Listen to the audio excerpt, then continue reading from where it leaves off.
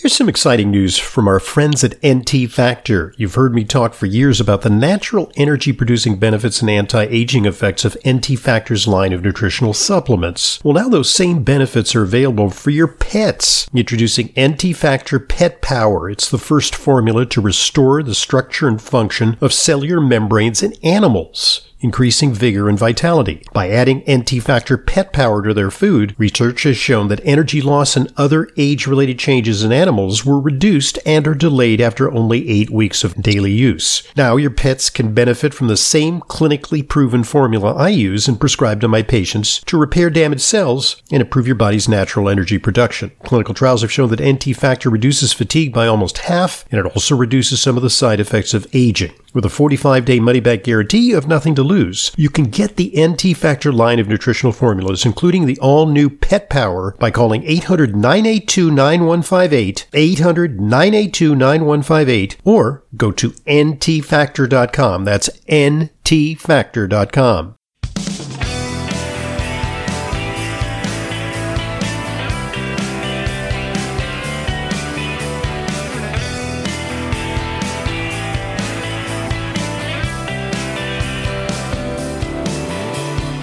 Welcome to today's Intelligent Medicine Podcast. I'm your host, Dr. Ronald Hoffman. It's a unique podcast because we haven't really talked about this subject. I think you'll find it timely and relevant, especially if you are a parent or a grandparent, or if you deal with children, perhaps you're a teacher or an educator.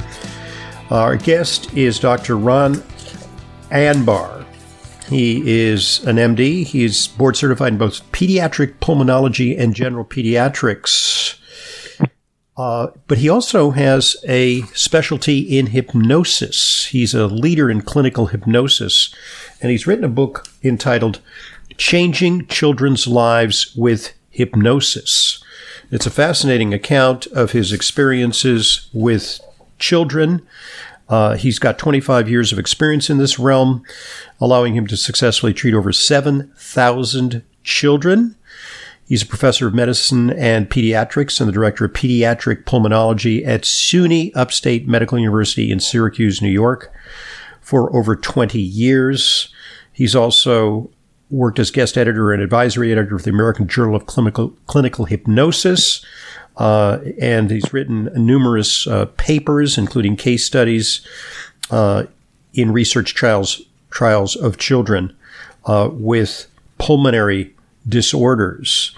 So I could go on and on about his credentials and all his publications, but without further ado, here's Dr. Anbar. It's a pleasure having you on Intelligent Medicine. Thanks very much for joining us today. Thank you very much for having me. It's my pleasure. So you are trained in pulmonary medicine. So you deal with medical conditions like asthma and cystic fibrosis in children. But how is it that you took the journey to learn about hypnosis and began to specialize in that field? Well, it first started with a young man 25 years ago who had very bad asthma and bad allergies to milk products. And he came in to me one day and said, hey, when I smell a cheeseburger, I develop asthma attacks. I thought it was a rather strange symptom, but maybe a milk molecule is wafting through the air and triggering his asthma, which, by the way, I found out later cannot happen. And I said to him, hey, can you imagine eating a cheeseburger, which is something he could not do in real life? And within seconds, he developed what appeared to be a very bad asthma attack. And my first thought was, oh no, he may stop breathing, because twice in his life, he'd almost died from exposure to a milk product. And I said, stop it. And he did. And so, wait a minute. You imagine yourself into an asthma attack? If you can do that, can you use your imagination to bring yourself out of one? And later I found out that was hypnosis. Ah, indeed. So in effect, this is psychosomatic. It's reminiscent of a movie that I recall from 1993 entitled Fearless, starring Jeff Bridges, in which he is the sole survivor of a plane crash. And before the plane crash, he's extremely allergic to strawberries. Even as you say, thinking about eating strawberries could begin to trigger an attack. After the plane crash, an extremely traumatic event, which kind of, I guess, rebooted his brain, he was able to eat strawberries. Lo and behold, it's kind of like a little bit like your story. And there you go, except with hypnosis, you don't need to have a traumatic plane crash to change your allergies or allergic response. A more benign way of inducing a cure. So that got you interested in the power of the mind to address various types of health problems. And why do you think that you might have been an endocrinologist, or you might have been a neurologist or a cardiologist? Why do you think that pulmonary medicine is somehow a lead-in to the potential of hypnotherapy? Well, I think if you keep an open mind, every field of medicine can be affected by psychology. And in fact, I published another book called Functional Symptoms in Pediatrics, where I consulted with every specialist and asked what kind of things in your specialty is affected by psychology, and everyone had a story. So the gastroenterologists deal with kids with irritable bowel syndrome. That's driven by psychology. And the neurologists we work with kids who have headaches or seizures, pseudo-seizures, fake seizures, but they look like real seizures. That's driven by psychology. Stress drives like diabetes, lowers your blood sugar. So psychology is involved in every aspect of medicine, and I happen to be a pulmonologist, so I saw it in pulmonary, in kids with asthma, with kids with shortness of breath or prolonged coughing. Is there something particularly compelling about the power of the breath to address conditions like anxiety or various psychosomatic conditions? That's a great question. So yes, as you know, breathing oftentimes is used in meditation, for example, as a way of focusing the mind. Breath done properly can release, if you breathe deeply, let's say breathe in through your nose on a count of 3, hold your breath for a count of 5, and exhale slowly through your mouth for a count of 7, and you repeat that several times, you're going to release chemicals which actually calm you down. So breath can be used as a way of self-calming. And breath is actually very, very interesting in that in the Bible, for example, God reportedly breathed life into someone. And the word for breath and soul is the same in Hebrew. So there's an overlap between life force and breath in many cultures, not just Judaism. So there's some common misconceptions about hypnosis. I think people have sometimes a stereotypical idea that it's kind of like a carnival act, where you call somebody up from the audience and, you get them to bark like a dog or cluck like a chicken to the intense amusement of the audience. Is that an accurate representation of hypnosis?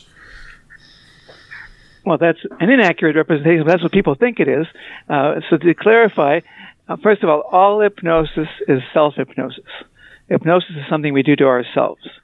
Hypnosis is not mind control. It's not going to sleep.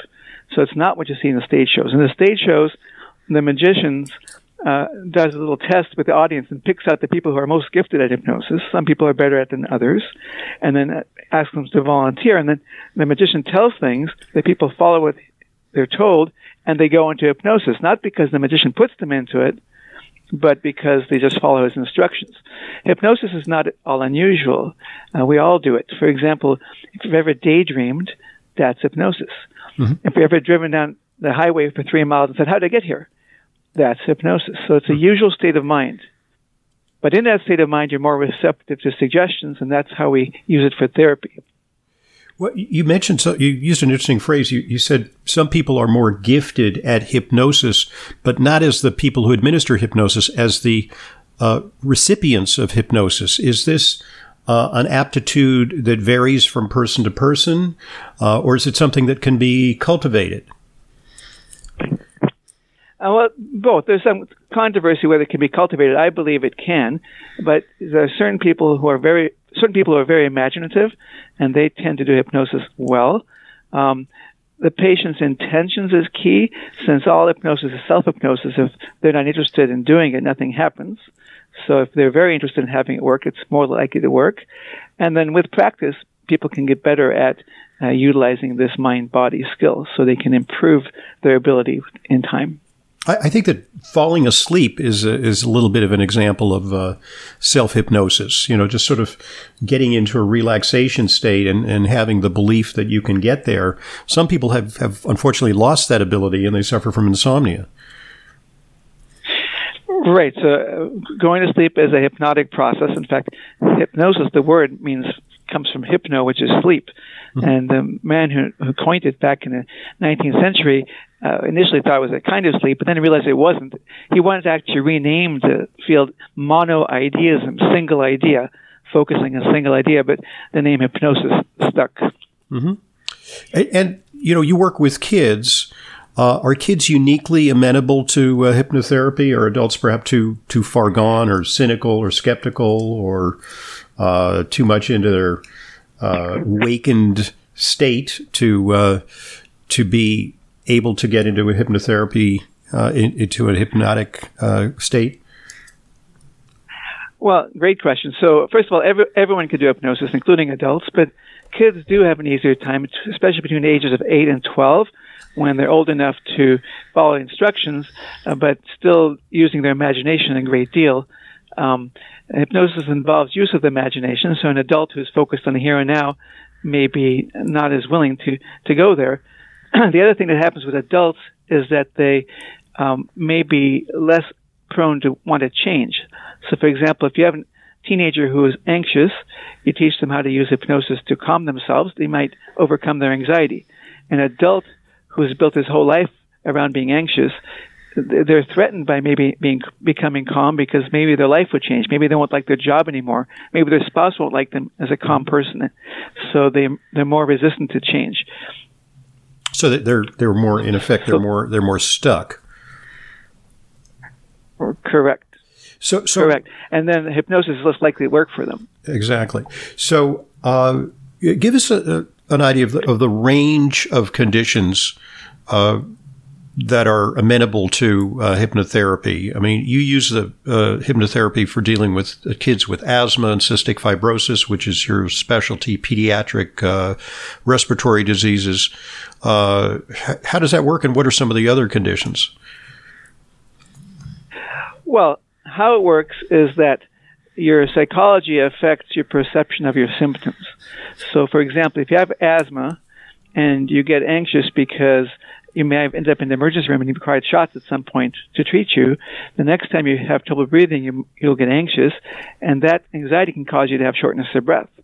And if so it's you a vicious cycle. Doctor and yes, and if you go to a doctor and they just give you medicine for your asthma, it doesn't do anything for your anxiety, so you might remain short of breath. Mm-hmm. And then you're labeled as having bad asthma, yep. Which is not. You just have anxiety.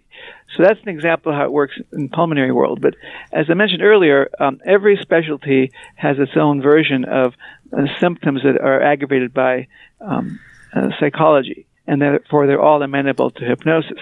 Chronic pain from arthritis or from regional pain syndrome is amenable to hypnosis.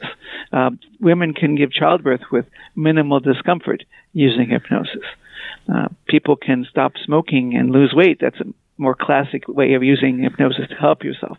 So I believe that any person with chronic medical symptoms can potentially benefit from hypnosis.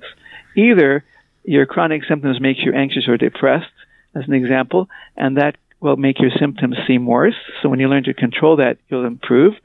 Or in a large number of patients, not the majority, but a large number of patients, their psychology triggers their symptoms. For example, somebody has a difficult boss at work, they might develop headaches.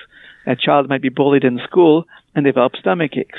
Those kind of patients can often resolve their symptoms using hypnosis and counseling. What about some of the other conditions that it can work for, especially things that kids are susceptible to, such as eating disorders, certainly anxiety, depression, even sometimes phobias? Sure.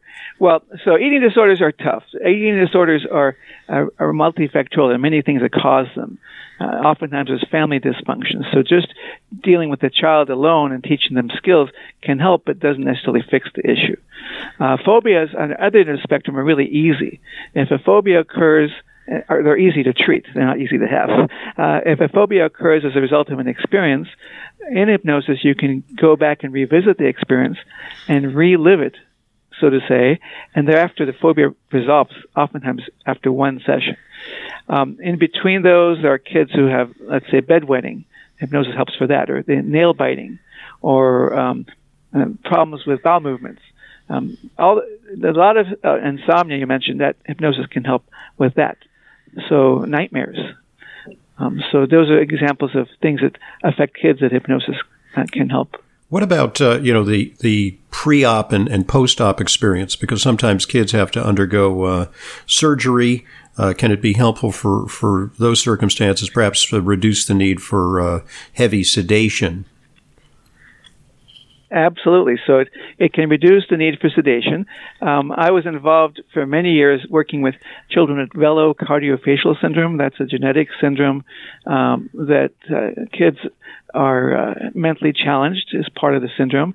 And there was a study where they had to undergo MRIs, nuclear magnetic studies, which required that they would lay still for half an hour in a loud scanner. And when I first got involved, these kids were all undergoing anesthesia, so they'd lay still. We taught them hypnosis, and 119 out of 120 kids could then undergo the procedure without any anesthesia because they learned how to calm themselves. And so for pre-op, also you can imagine you can help the child remain calmer. Post-op, there have been studies that have shown that kids who are taught hypnosis require less analgesia, less pain medications, and they go home earlier. And also they adapt their skills to other things. So one boy discussed how after surgery he was having a hard time voiding, but when he imagined standing up, he was able to void. So he used his hypnosis skill to help himself cope better. So-called pee-shy kids, which is not an uncommon problem. They have trouble sometimes going to the bathroom in public, and that can be a cause of great social embarrassment. And speaking of urinary disorders, what about bedwetting? That's a big problem for kids. Absolutely. Bedwetting often improves a great deal within a few weeks of learning how to calm yourself, how to talk to your bladder and tell it to either stay tight all night or talk to the waking part of the brain that's awake at night, and get me to the bathroom in time. And that kind of hypnotic ideas can help enuresis or bedwetting and resolve pretty quickly. Also, grief is an issue for kids. The loss of a parent can be extremely traumatic, or a sibling or a grandparent. Can hypnotherapy ease the process of mourning? Yes, I'm glad you asked that. I write about that in my book, Changing Children's Lives with Hypnosis, about how children who have dealt with loss in the hypnotic state, if they are willing, they can imagine interacting with the loved ones that they lost. And then following such an interaction, the grief process appears to often hasten and improve a great deal. Many of those kids who do that will say, when I spoke to my loved ones, that it felt real. I thought it was real. And then they're greatly comforted because the news is invariably the loved one is doing fine. The loved one wants the child to heal and do better. And they take that message and run with it. That's fantastic. Sports performance. You were up there in Syracuse, New York. I guess it's part of where you practice. You're also in La Jolla, California. Do you counsel the Syracuse Orangemen basketball team for better sports performance? Is that feasible? Funny that you asked. I did do that years ago. Seriously? I'm now okay. located in La Jolla, and seriously. but I'm now based actually in La Jolla, but I do video conferencing with Syracuse because I was there 21 years, and I didn't want to leave the community in a lurch when I left. But yes, athletes of all kinds can benefit from using mind-body regulation. Hypnosis is a great tool for that. In fact, all the outstanding athletes use a form of hypnosis, whether they call it that or not. I mean, Michael Jordan said he used hypnosis. Phil Jackson taught meditation and hypnosis to his teams. And that's how they become elite, when they learn to use their mind better. 90% of sports is mental. Yeah. So, of course, hypnosis would help that. I wonder if Seth Curry invoked hypnotherapy to score 50 points and 16 three-point shots in last night's All-Star game. He looks cool as a cucumber when he's on the court. He's just confident that the ball is going to go through the hoop. He's visualizing it. It's part of his, it's entrained in his nervous system somehow. And I suspect, and I don't know about Seth Curry specifically. I know whether he uses what I would call hypnosis, but he will play in the Steph zone. Curry. Seth Curry is his brother here in Brooklyn, which we also treasure on the East Coast. Right, Steph Curry. Yeah, Steph Curry. Correct. Yeah. So Steph Curry. So he probably plays in the zone where he doesn't even think much about it in a conscious level. It just flows, and the athletes will describe it. They can sort of watch themselves play, like they're in the third person, and just watching this unfold. Amazing. It's a very interesting state. Yeah, I do recall that my mom, who was a skeptical person in general, she needed a lot of dental work, and she happened to hook up with a dentist who was certified in hypnosis, and she said it was great. She said that she underwent dental procedures with minimal or no anesthesia, and she had to have a lot of dental work, and she was just really delighted. And also the aftermath was better because she, I guess he planted a suggestion that she wasn't going to experience a lot of pain after the surgery. Correct. And I've done that myself. For myself, I used to have, my gums used to bleed, but if I used hypnosis, I could prevent them from bleeding. You can actually control blood flow to some degree with your mind. Wow. Yep. So no need to floss. Just do some self-hypnosis. And No. Definitely floss. Okay. And one of the things that with, hypnosis is powerful. That one of the gurus of hypnosis one time developed a bellyache, used hypnosis to take the pain away, and then his appendix ruptured. So if you use hypnosis, you have to use it wisely. Right. Yeah, exactly. The results may vary. Don't necessarily try this at home, because there could be a bad outcome. That's interesting. All right. We'll continue our discussion of hypnosis and its application for children. A great book, I recommend it to you highly, Changing Children's Lives with Hypnosis, A Journey to the Center, by today's guest, Ron Anbar. By the way, it's spelled R-A-N. Sounds like Ron, but it's pronounced Ron. Ron Anbar, M.D. Are there any resources where people can find out more about you, a website or practice information? Sure. They can find more information about the book at Dr. Anbar, DRANBAR.com. And if they want to look at my practice, the website is Centerpoint Medicine, CNTERPOINT medicine.com. You're also a frequent contributor to Psychology Today with some excellent columns there. So lots of information available to you. All right. When we return, I want to take up the issue of COVID because a lot of kids have been masking. A lot of kids have been told that they've got to socially distance. It's been a tough time for kids. Many of them are beset with anxiety. Can hypnosis offer kids a way of reversing the ick factor that the past 2 years have engendered, unfortunately, and help us to find a way out of the pandemic? I'm Dr. Ronald Hoffman, and this is the Intelligent Medicine Podcast.